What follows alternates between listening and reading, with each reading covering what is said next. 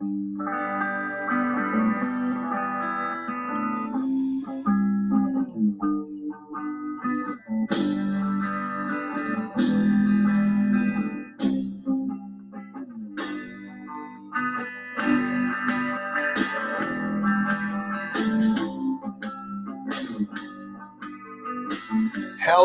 and welcome once again to Refresher, the pop culture therapy podcast. I am Chris Levine, and I will be your host again this time around. This is number 42 in our series called Psychology on Vinyl, where we try to understand both the subtle and blatant psychology behind and within famous records. Now, this may be this particular band's defining record. At least for me, it definitely is. In 2003, Rolling Stone ranked this 28th on its list of 500 greatest albums of all time. And it also appeared at number 15 for Pitchfork on their list of the 100 best records from the 70s. This time, we will be hitting what? We will be tackling Who's Next, which is the fifth studio album by the band The Who. Now, kind of a neat aside, this record was actually supposed to be yet another concept album by this band, like Tommy was or Quadrophenia. But when they decided to abandon the project thing, they kept most of the songs. And what was interesting is that now many of these songs are open to way less specific interpretation, and they're probably all better as a result. Epic statements now were not guided to a specific storyline or time period. Now, in generality, it spoke to everyone who simply could relate to it. So, what was the concept album? Well, the original project was going to be called Lifehouse. Now, here essentially was the premise. Lifehouse's story was inspired by Pete Townshend's experiences when this band was on their Tommy tour. He said this. He said, I've seen moments in Who gigs where the vibrations were becoming so pure that I thought the whole world was just going to stop. The whole thing was just becoming so unified. Well, the essence of the storyline of Lifehouse was kind of a futuristic scene. It was a fantasy set at a time when rock and roll didn't exist. The world was completely collapsing, and the only experience that anybody ever had was through what were called life suits. And they were literal jackets. These life suits are plugged into a huge mainframe that he called the grid, which also contains tubes for sleeping gas, food, entertainment. Supposedly, someone could live out tens of thousands of lifetimes in a very short period within the grid by putting on their life suit. And that is how people lived. Also, this grid was controlled by a man named Jumbo. So, in a way, they lived as if they were in television programs because everything was programmed through the life suit. Once they put it on, that's what they would do. Now, the enemies were people who gave entertainment intravenously, and the heroes were these savages who keep things like rock and roll as a primitive force and would go and take it far away and live with it, like, for example, in the woods. So the story was essentially about these two sides coming together and having a brief battle. Kind of a subplot, there was a character named Bobby who was the creator of what he called Lifehouse. And what Lifehouse was a kind of a safe haven where he could broadcast pirate radio signals advertising things like a massive concert.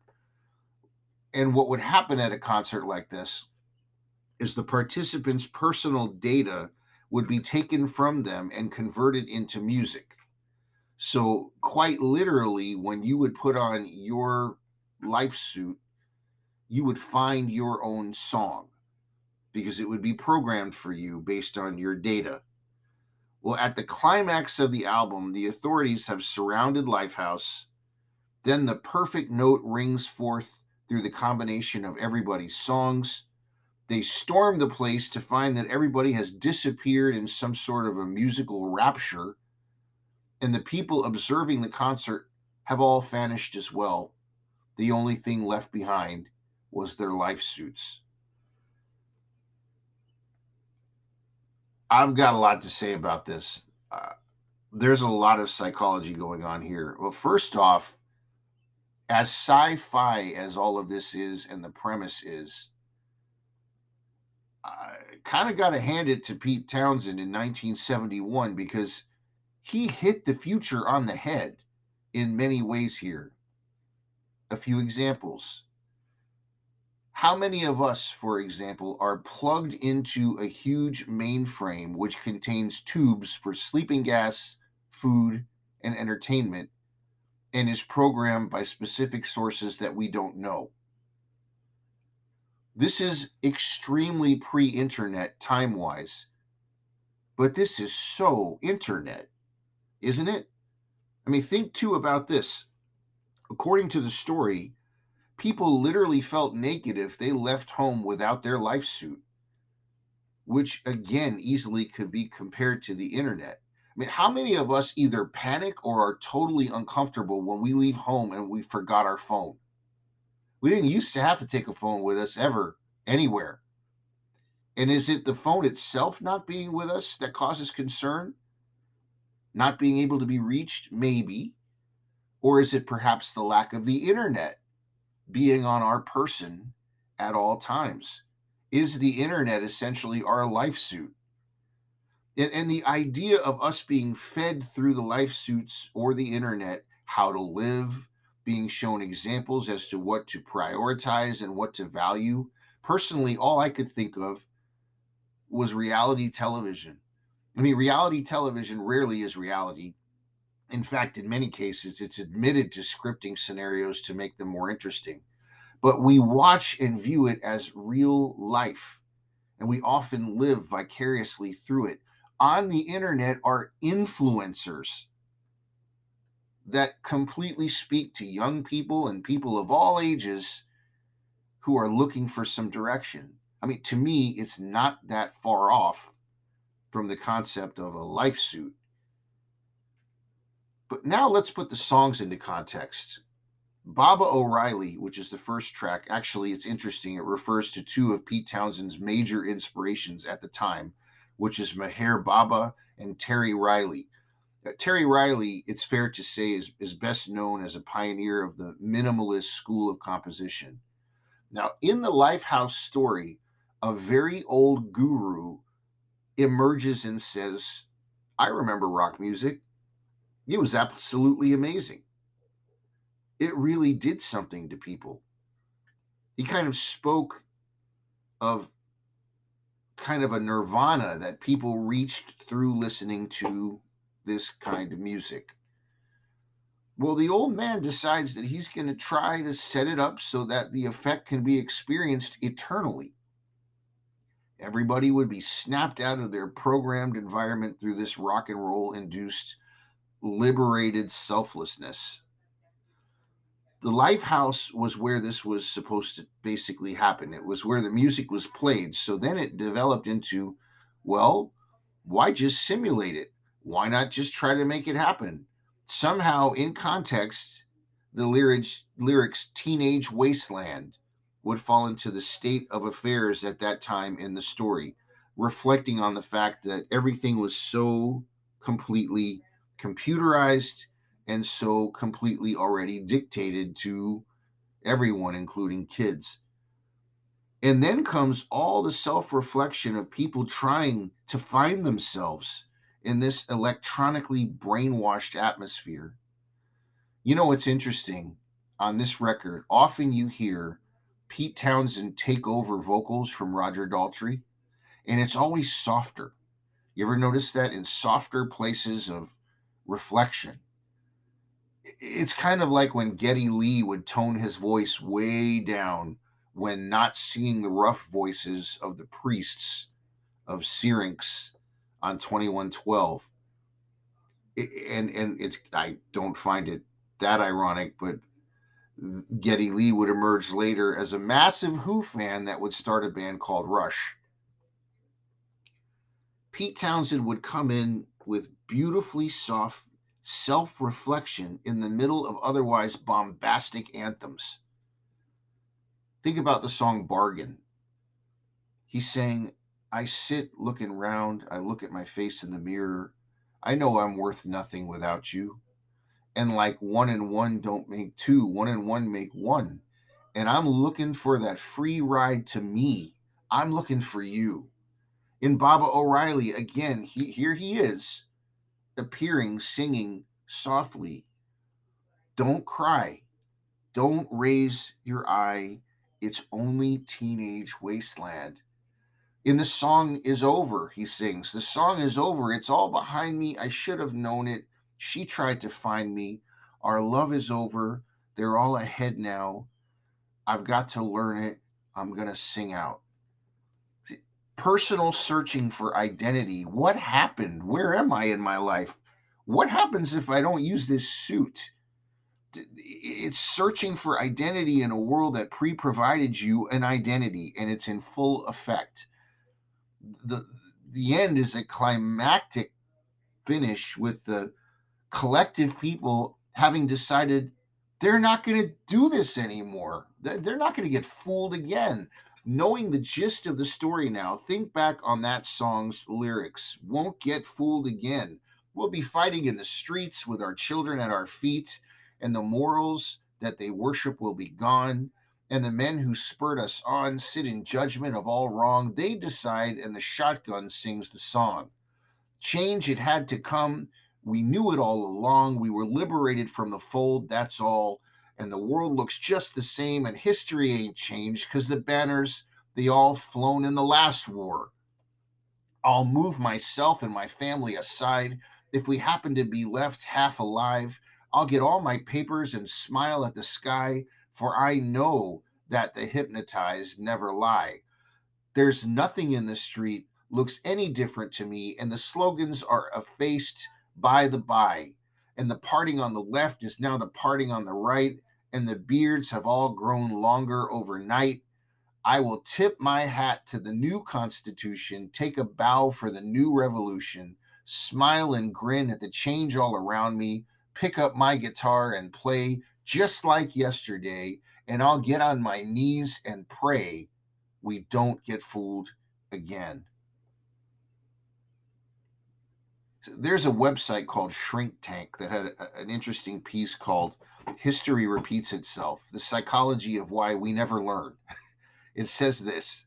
It says, you may know the lessons of history, but you're still going to be motivated by your base human nature. This is interesting psychological stuff, and it applies here. But now imagine I never said a word about Lifehouse, and you only knew Who's Next. You put the needle on the record, so to speak, or literally, and you just listen to the songs. You would not tie Getting in Tune, Join Together, or any of these others to a story, right? You and I would just listen, which what we essentially did, and we would internalize and make it whatever it would eventually mean to us. Instead of Lifehouse, for example, we may reflect on the fact that most people get on their knees and they pray for better leadership, and they rarely get it, if ever, since man has never been successful in ruling man for any length of time without issues. By not making Who's Next a concept album, the Who inadvertently did something. They freed us into interpreting for ourselves these concepts individually. And I, for one, am glad they did it this way. They didn't give us life suits which would tell us how to listen to these songs. Ultimately, they just gave us the songs. Then the words fill us with our own feelings and our own interpretations and our own thoughts, especially like the ones that close the record. And I quote, meet the new boss, same as the old boss. We have once again arrived at the time on Refresher when we present you with a Spotify playlist, and for this Psychology on Vinyl series, the subject matter is the playlist itself. So we have for you this time around a Refresher podcast, the Who's Next playlist. You can find it really easily on Spotify. Just type in Refresher Podcast dash the Who's Next. I like to do it just like I did it when I heard it for the first time, which was on a vinyl record. So we will do side 1 and side 2. Side 1, Baba O'Riley, Bargain, Love Ain't for Keeping, My Wife, and The Song Is Over. We flip it over, side 2, we've got Getting in Tune, Going Mobile, Behind Blue Eyes, and of course, Won't Get Fooled Again. That's our new playlist. Again, you can find this playlist really easily on Spotify. Just type in Refresher Podcast dash the Who's Next. We would like to welcome some new listeners to our show. Our demographics report shows that we now have brand new listeners in Federal Way, Washington, in Albuquerque, New Mexico, and in Tashkent, Uzbekistan. Now, I looked that place up. Side point, it looks like they have some amazing museums there. I'd like to welcome all of you to Refresher. Thank you so much for listening. This show simply would not exist without you. If you could all do me a favor and please continue to pass this podcast along to your friends. If you're comfortable posting it on your social media, that would be wonderful. If not, that's fine. But also, if you would like to help keep this podcast stay up and running, if you would like, you can make a small monthly contribution. Just see the Support This Podcast link under the episode description. If you are so inclined, that would be awesome. It would really help me out and the show out. But whether you do or whether you don't, just please feel free to listen and enjoy the show anytime. As always, the music that begins and ends this podcast is by the band Dive. The song is called A Day Late, and it was written by Mr. John Villafuerte. But until next time, this is Chris Levine for Refresher, the Pop Culture Therapy Podcast. Everyone, please take care of yourself and do yourself a favor, and remember, there's a big difference between worry and concern. We'll see you next time.